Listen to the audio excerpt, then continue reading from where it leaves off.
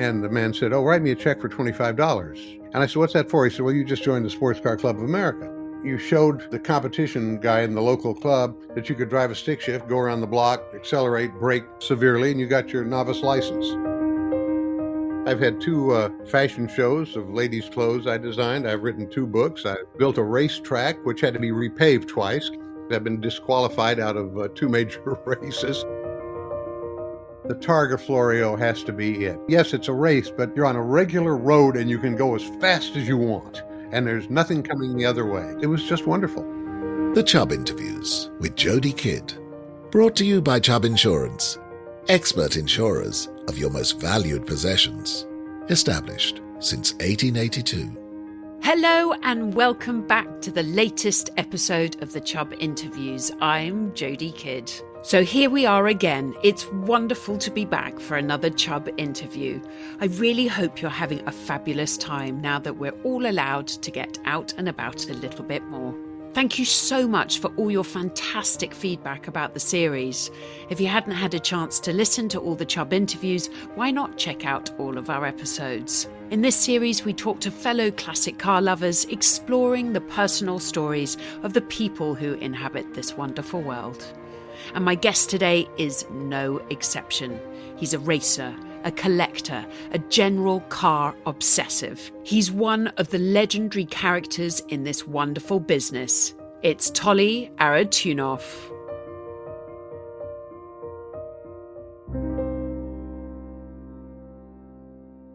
Toly, thank you so much for joining us. Oh, it's really a great pleasure. I just hope I can do something interesting here. You have a wonderful story with your love of cars, and I can't wait for all our listeners to listen to your story, as am I. Before we talk about some of the amazing things that you have done, I often ask my guests about their big moment when they first set their eyes on a car, when you just got hooked and you got obsessed. Was there a big moment in your childhood where you saw a car that ignited this, or was there someone particular who turned you onto cars? Well, my mother and father were wondering whether I was going to say mama or dada first, and my first word was car. I do remember before we bought our wonderful house in Beverly Hills that Vincent Price then bought and found a secret room in, which would have been great fun for me. We stayed at the Beverly Hills Hotel. My nurse and I were walking across one of those big 6-road intersections that are 50 yards across. And I remember I heard the sporty noise and this red roadster with the windscreen down and a man wearing a flat cap. Now, we're talking about late 1939. Might have been an SS-100. I don't know if the windscreens fold down on those, but I remember thinking, that's special. He came along and they had, slight drainage dips. They went through the dips and off down Rodeo or whatever it was, Cannon Drive. I can still see it. It was just that little glimpse, and you just saw that red car and you went, right, that's it. I want to be that person.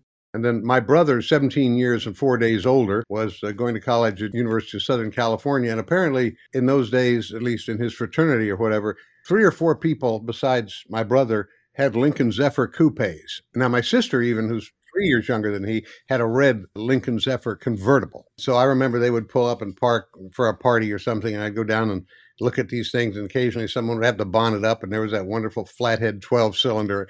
I'd get in and push knobs, and once I hit a starter button, and the thing leaped forward 2 feet, and luckily it was 3 feet from the wall. But anyway, that's how it sort of started. My story, which I think the listeners are sick and tired because I bring it up every time, but it was my grandmother, and my grandmother had an E-Type. Oh. And I remember as a little girl, and I just saw her drive in, and I would have been tiny at the time, but it's like imprinted in my mind, just this beautiful long bonnet and this, this image of this car. So I kind of get it. It's just this little glimpse, and that's it. You've fallen in love. I want to talk a little bit more about your life. Where do you think you got this insatiable drive from?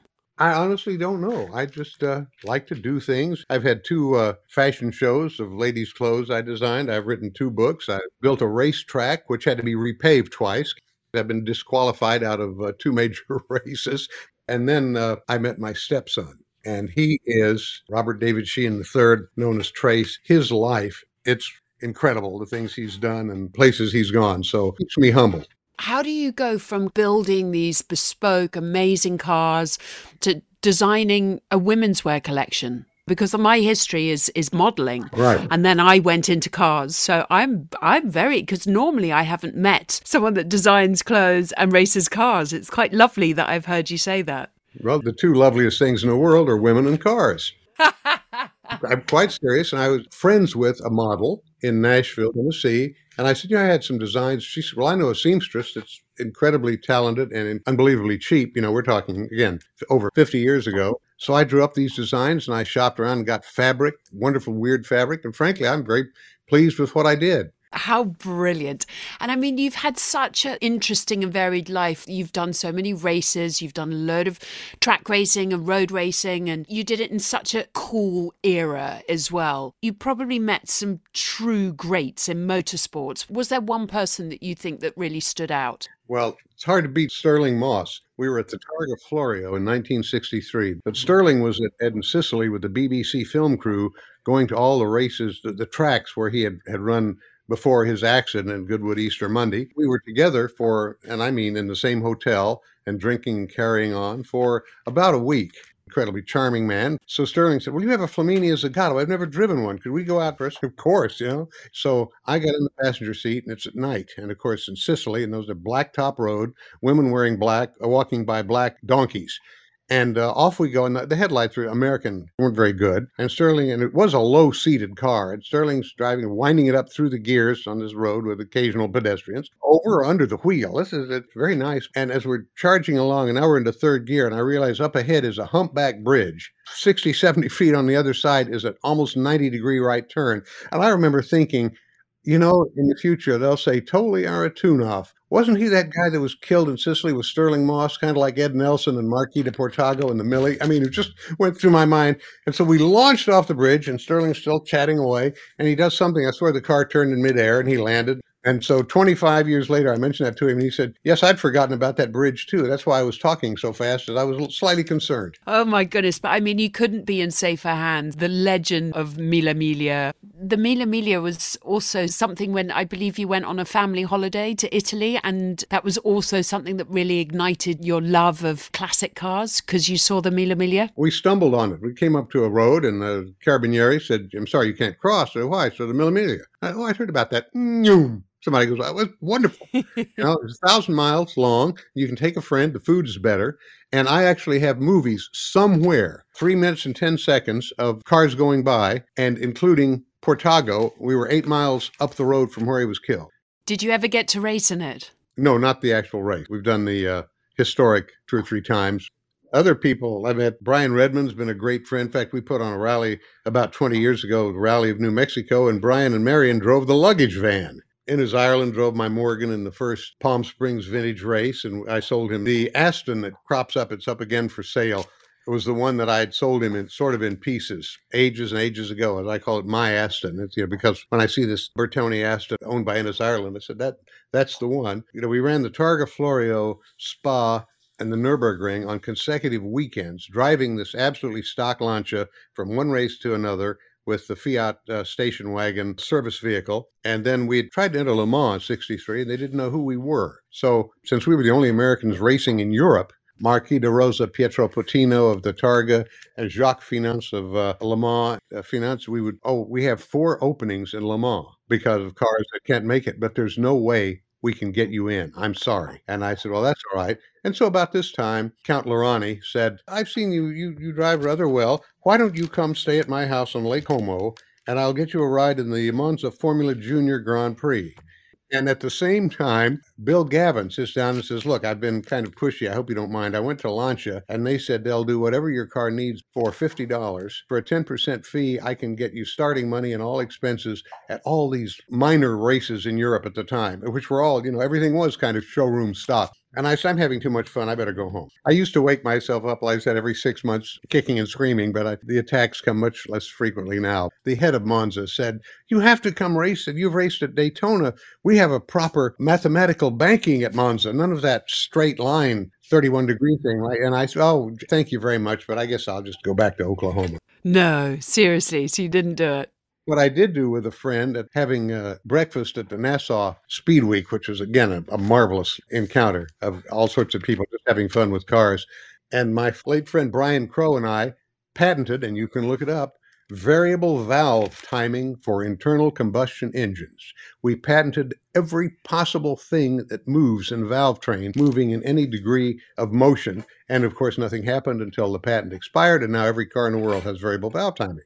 I cannot believe it. I was just about to say, if you've got hold of those still, you're going to be...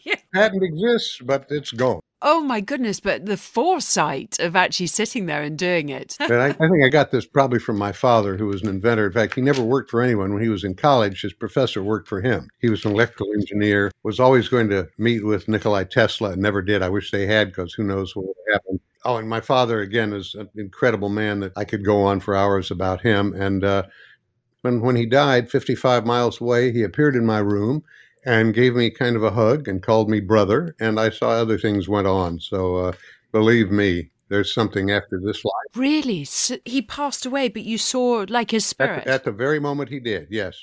You've had such an amazing and fascinating life, but you've also had some very difficult times, and you also suffered, quite a horrific injury in an accident. But this wasn't anything to do with racing, was it? Would you mind telling us a bit about it? Well, I was on my way to the Sports Car Club of America National Convention.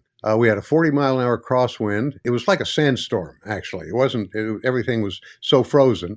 And for an hour, I'd been hearing that the road was closed at mile 33 westbound on Interstate 40, close to the New Mexico line in the Texas Panhandle. And so I'd get on the CB and I'd say, is there an accident? Is it weather? Because in that area, they have big gates they put down and say, you have to get off here because the road is closed, because nothing.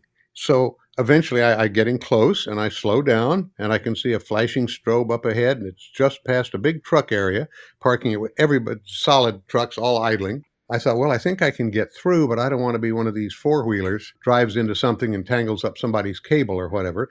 So I parked behind the rearmost truck trailer right up against the guardrail with my flashers on, put on my jacket, my deer stalker. Of course, when you drive a Morgan, you have to have a deer stalker. Got out, looked up the road. Of course, you're always going to look up the road. Nothing coming, although it was a bend over a slight rise.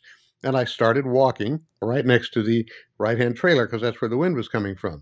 And the truck coming along, he never had his CB on and locked up his brakes. The two trucks that were trying to hold down traffic for the tow truck that was ahead of them, pulling a guy out of a ditch, they had narrowed it down deliberately, tapered to one lane.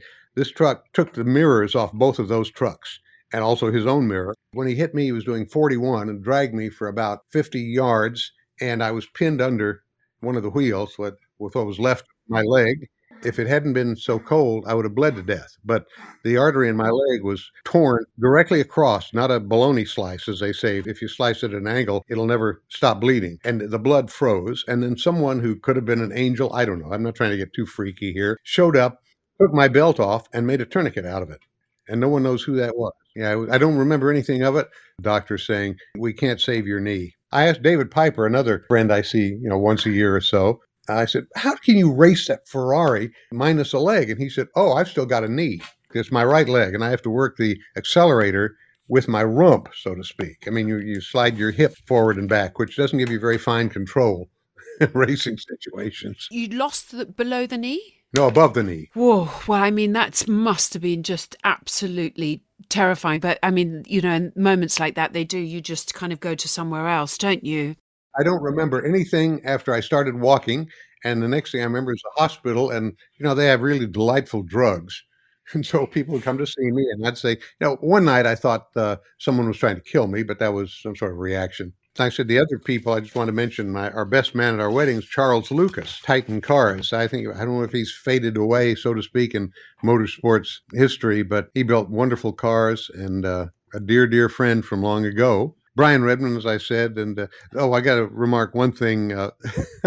We were one of several Americans invited to Ferrari's 50th anniversary with my 3Z, which was a Zagato rebody of a short wheelbase California. Wonderful car. The rebody was called one of the 10 ugliest Ferraris by some British magazine. Well, they can say that. I liked it. Typical Brits. Well, like I said, there's a reason God put all you people on an island. Oi, enough of that, I'm sorry what would happen. So we were having dinner after the presentations and all this, and the waiter comes up to me and says, Gonzalez. And I said, Arutunoff. And he said, Fräulein Gonzalez. And I said, Anatoly Arutunoff. And he thought for a moment and said, those people there say you are Fräulein Gonzalez. If I'd played my cards right, we probably had a free dinner. I'm about, a foot taller than Fräulein and definitely thinner. But anyway, I don't know whether I should be complimented or insulted. Oh my goodness, how amazing. Get up to 33% discount on Chubb multi-car insurance. Go to chubb.com/the interviews for more information. So can we go on to now some of the cars that you've owned? I think one of your first one was a Lincoln, wasn't it? But this wasn't any normal Lincoln by all words. I believe you made just a few modifications.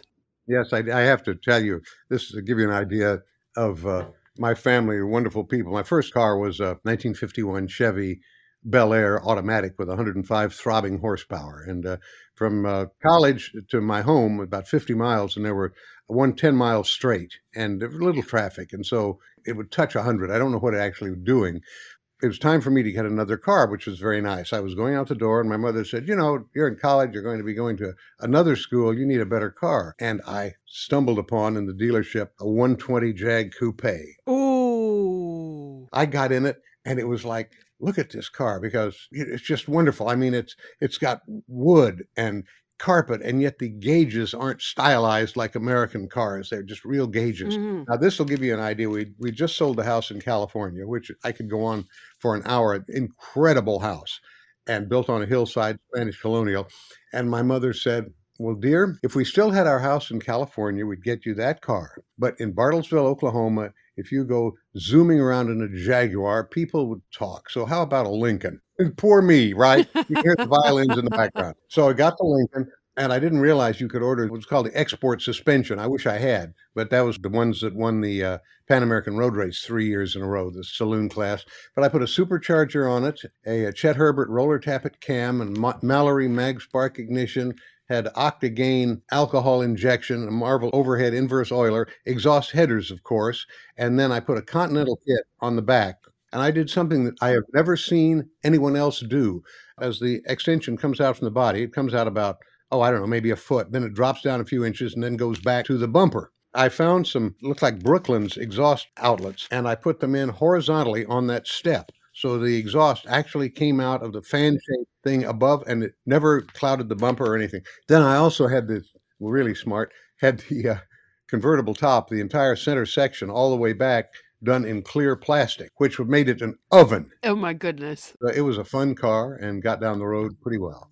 Where did the going to actually owning the Lincoln to modifying it, to changing it? Did you work with an engineer? Did you work with a garage?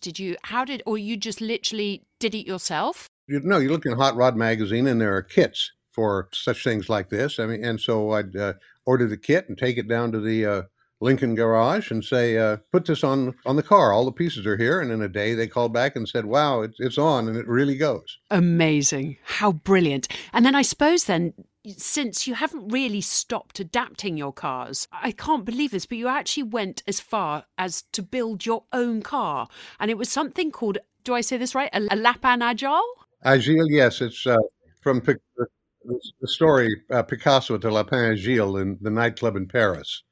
And because it was so unwieldy that the late, Leon Mandel, editor of Auto Week and journalist extraordinaire, named it. I've also built another car. I did not build this myself. My nephew-in-law, Alf Gebhardt, who, along with Mark Surer, won the class at the Daytona 24 Hours in a BMW M1. Oh, lovely car. 35, 40 years ago. And he was a BMW dealer and a mechanic, and actually was like a second or third string BMW factory driver. He's a very good driver.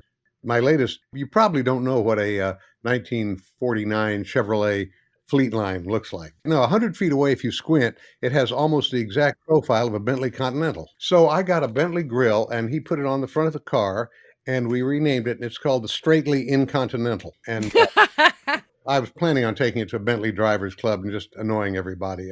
I'm sure that would have.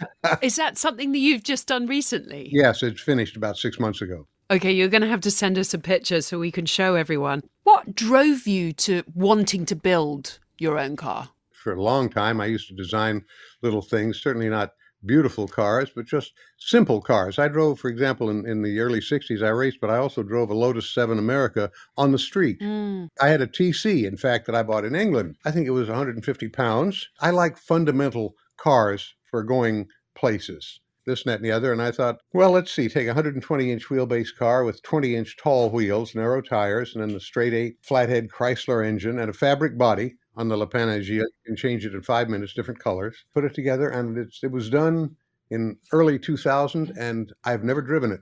And it's now in a museum. My first vintage car, I opened Automobiles of Italy in 1969. I was a Ferrari dealer. We had, in fact, everything but Fiat and Alfa because they were taken. So we had 3 brand new that I had spec'd out myself at the factory, De Tomaso Mangustas.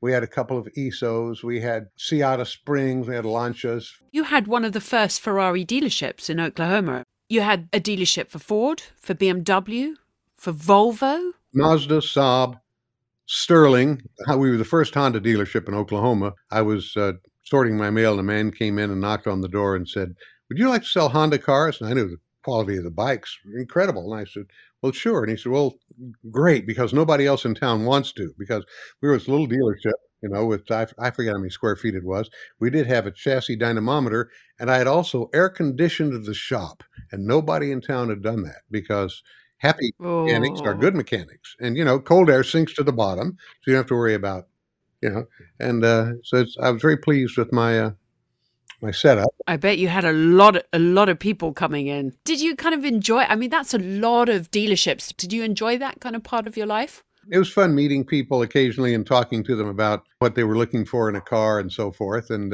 my preferences. And it was a very nice thing to do. I mean, I did enjoy meeting people. Yeah, it's a very social thing. And I think when you buy a car, it's also very, very personal. You really get to see people in a different way because, they're opening up. A lot of people have saved up a huge amount of money to buy their dream car or whatever. And it's a very emotional, personal thing. So I totally get that. I understand. You get a connection. I must add, having bought the one Cooper MG and then found another one, and then another, and then people started showing up. A man pulled in with alloy Pegaso Spider, minus the carburetors, and $2,500. And the Cooper MGs, everything was $2,500 in those days. Admittedly, you have to play inflation. I bought the original Lola GT. Alf Francis, who was Sterling Moss's mechanic, saw it in the back of Eric Broadley's garden and said, "Could I have that to build it? Would you like to sell it? So take it away." So he was with Count Volpe and Serenissima, along with ZF Gearbox, and it was in the Serenissima shop, and I saw it with Pete Coltrane in Modena, and said, "What do you want for that?" And they said, $2,500. And I said, "Okay, and you want it?" So anyway, I eventually sold it to Alf, but everything, people would drop by and $2,500. Right, and then I had both Le Mans Pipers, which were about $4,000. They were just old cars. Now, Ferraris were expensive, even back then, old Ferraris. Having cars and selling them on and being, a dealer, is there one car that you wish you never sold that you still kept hold of? Oh, I don't know. Take out a piece of paper and number from whatever. I had the 3-liter Abarth hill climb car, the V8. We actually raced in FIA races with a 2000 SP Abarth, and we're kind of a Abarth Zagato family. We've had about 7 Zagato-bodied cars in the family, and I'd even, after the 84 Mille Miglia, when Morgan had started using Fiat engines briefly, when Ford wouldn't build a longitudinal engine for a car, I went by Zagato, where we had also gone, my niece and I, and she had picked up her Quattro Rotti Zagato, which she wishes she hadn't sold. I commissioned, so to speak, a Fiat Abarth Zagato Morgan, and we spent 3 hours with sketches and everything. And then, even though I'd won the national championship in a Morgan, not realizing that a Morgan was just pretty much a body after all, Peter Morgan was offended that I wanted to buy a chassis to put a Zagato body on. And instead of, as someone said 5 years later, "Why didn't you just buy a used one?" I never thought of that. I was so shocked that he didn't want to have a Fiat Abarth Zagato Morgan running around that I just dropped the project. At the races at Hallett, we had vintage races, and when we had IMSA races, Paul Newman showed up and drove. Oh, wow. Charming guy that I had met also at the national championship races. He was a championship driver. He had the best equipment, but by golly, you have to be good even with the best equipment. He was talented. Yes. Tell me more about the whole racing side, because we've dipped in a bit. It sounds like you've raced all over the world. Well, I bought a Porsche Carrera Speedster. The only thing my mother ever did wrong was talk me into selling it when I had a little engine problem with it. I had a 2-liter Alpha. And she said, you have the Alpha, you have the Studebaker Hawk, etc. And bought the car. And the man said, oh, write me a check for $25. And I said, what's that for? He said, well, you just joined the Sports Car Club of America. Oh, wow. I said, oh, okay. So I went to the meeting and they said, well, there's a race here and a race there. And in those days, you showed the competition guy in the local club that you could drive a stick shift, go around the block, accelerate, brake severely, and you got your novice license. That was the first year you had to have a roll bar, no flame-proof clothing, and a seatbelt only. So I'd drive the car to races and race it and drive it back. And then I got the Lotus 7 America, which was just a winner. I had another accident when I was 21 when the brakes failed on my supercharged Studebaker Hawk, which was 350 cubic inch Packard engine that I took the supercharger off the Lincoln and put on top of this. And with skinny tires, if you really punched it, I went to a drag race, I actually twisted the axles. So the seatbelt broke my back, steering wheel hub knocked out a bunch of my teeth. So I was afraid. I mean, I had a long run before I hit anything. Otherwise, it would have been deadly. Funny, racing, I loved corners, but straights scared me. And that's interesting because normally in the US, you kind of like the straights a bit more. How brilliant. And then you went on to race all over Europe. Tell us more about that. It was 1963. I just thought, there are these interesting races in Europe. And I ordered a Flaminia Zagato for Sebring. And it came in, I had a couple of cars, a slight sidebar. It came in, it was supposed to be in 10 days earlier on a boat in New York. And it came in the actual day before Sebring practice. Now, in those days, again, it was FIA, no roll bar, etc. And my friend who was a chief starter, when I told him this a year or two later, he said, oh, good grief, you could have driven the car down. We would have let you practice. You know, I'm sure the PA system would have said, and now arriving too late for practice and qualifying, but starting at the back end of the, at the end of the field is Toly Arutunoff and the launch of Flaminia Zagato. That's how wonderfully laid back it was when it was a sport instead of a business that happened to have something to do with automobiles. So from there, I'd entered the Targa Florio in Spa and the Nürburgring, took a car on the boat like you could in those wonderful days, drive on, drive off. My friends flew in, picked up the Fiat, drove to Sicily, show up at the signing in, and they say, what? I said, yeah, we sent entries. We got no entry from America. And I thought, I've come all this way here. They said, we're here to race, not to keep people from racing. Go have Guido paint 98 on your car, and because you come from America, we won't charge you an entry fee. I love it. This was a championship, right? A sports car championship race. Wow. And anyway, eventually we got some points for Lancia and got a lovely marble and alabaster trophy from Lancia for thanks for winning us some points in the sports car championship. You talk to people nowadays and they can't fathom the idea that you used to take your car that you used to drive to work in on the weekend up to a racetrack and race, you know, the same car. People are just like, what? But that was just totally normal. Right. In the Targa, there was a British man with a DB2 drop head, and he would drive down apparently from England every year and run the race and drive back. The first time in the Targa Florio, when you come around on actual race day over the little hump in the right-hand bend, and you see there is the main street of Cerda ahead of you with people sitting on the curbs and everything. And I'm supposed to drive down there wide open. It's a real act of will to keep your foot on the floor in the car, even as you might say, as sluggish as a Flaminia Zagato, because you know somebody's going to shoot you or you're going to be arrested. But they're out there applauding the Carabinieri or waving you on, you know, like the Mille Miglia, the historic used to be. People used to say, why didn't you really get faster cars? And I had my chance at 1962 Louisiana Grand Prix as a Formula Libre race the week after Sebring. And I was introduced to Carroll Shelby, who wanted to borrow at the most $20,000 to put Ford engines in ACs. And I said, you know, he's such a con man. And nah, I don't think I'll go along with that. So I had no. And then as a kind of a flip back from that in 1968, I went by Holman Moody, you know, the stock car builders. And also they were responsible for the Le Mans cars. And I went in just to look, and there on the rack behind like a parts counter were all the Le Mans GT40s and the Holman Moody purple honker, the Can-Am car. And I said, are those for sale? And he said, everything in here's for sale, mister. Now, we haven't laid a wrench on them since they came, you know, they drove off the track at Le Mans. And I said, well, what do you want for them? He said, well, I think we're asking $12,000, but if you want to buy two, we'll probably you could have them both for $22,000. And I thought, well, I have to go all the way back to Oklahoma, get a trailer, and come all the way back.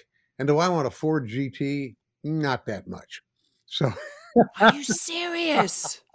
Oh my But goodness like I gracious. said, I have picked a couple of neat cars, the Ferrari 3Z, and then I have the only Bristol 407 Zagato that was ever made. I met Tony Crook on the stand in '68 and ordered a 410 Saloon, which just a wonderful car. It's still here in town, actually. But I got the 407. I saw it in a little mention in Autosport and wrote Bristol back in '62 or whatever. And they said, well, no, the quality, Zagato's quality has fallen off, so we're not going to build any. They were going to put them up against the DB4 Aston.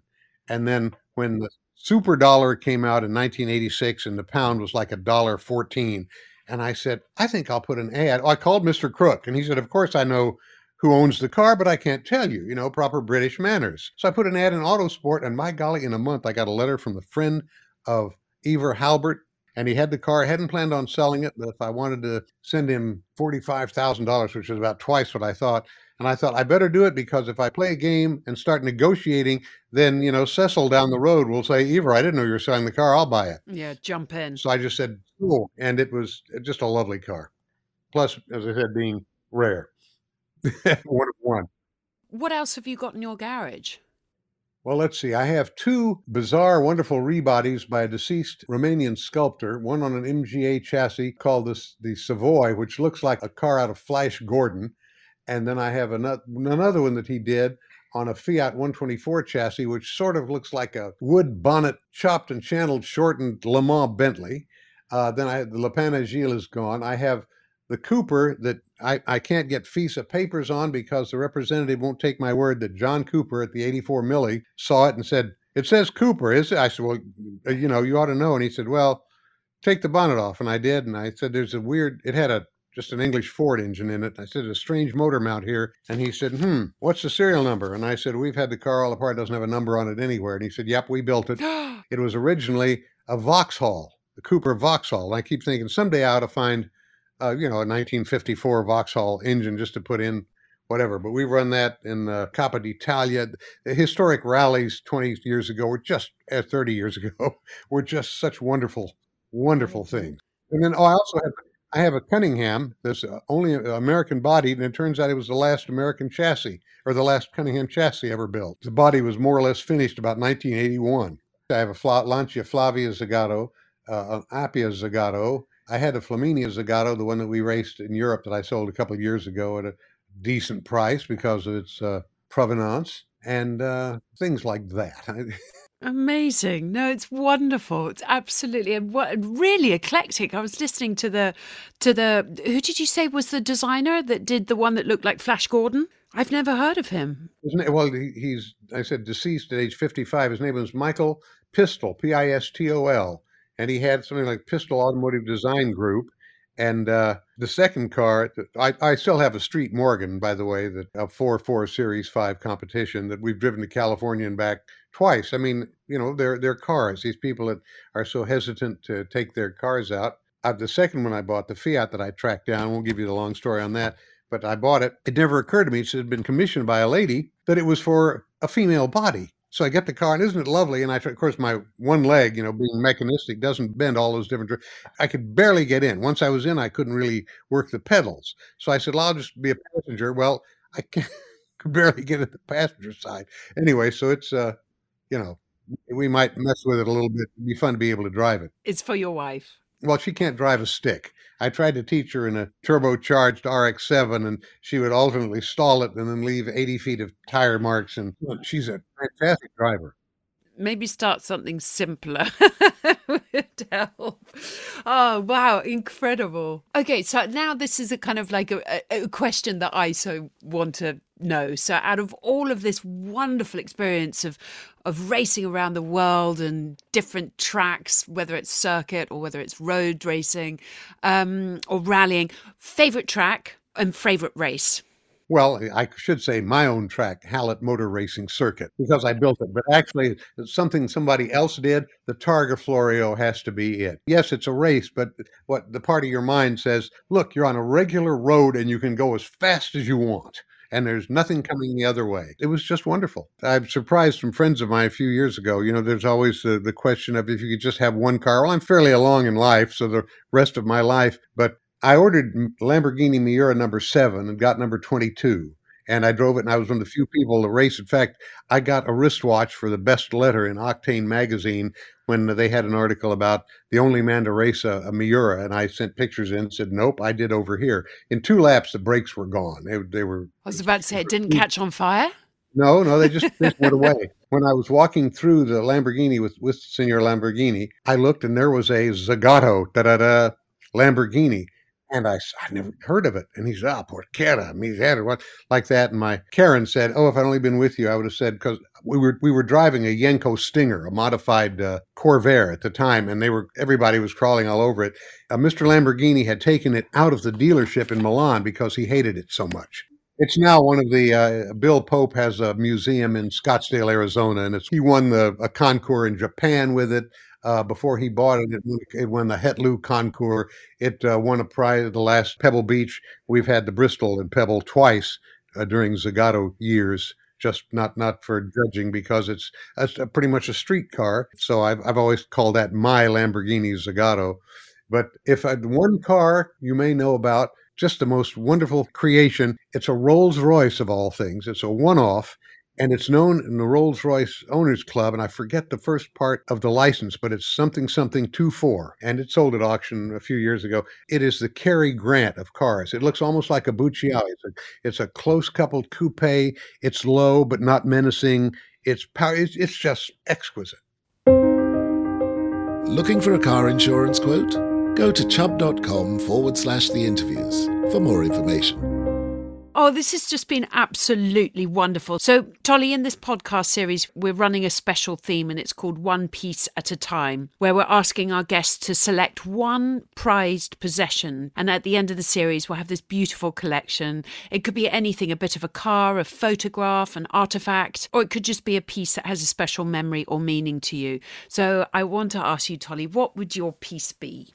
I think when I won the national championship in 1981, and then I was awarded the President's Cup, and I got a letter from Ronald Reagan. No. Congratulating me, yes. And I'm sure it's an auto pen signed letter, but the point is, in those days, the President's Cup always got a letter from the president. As far as one single artifact, I think would be it. We would love to see it. Would you be able to take a picture of it and email it to us? I think so. If I could maybe set on it the little tiny vase from Lancia. Yes. Can we see the 2 of those, please? That would just be wonderful. If I can find it. It's that prize then.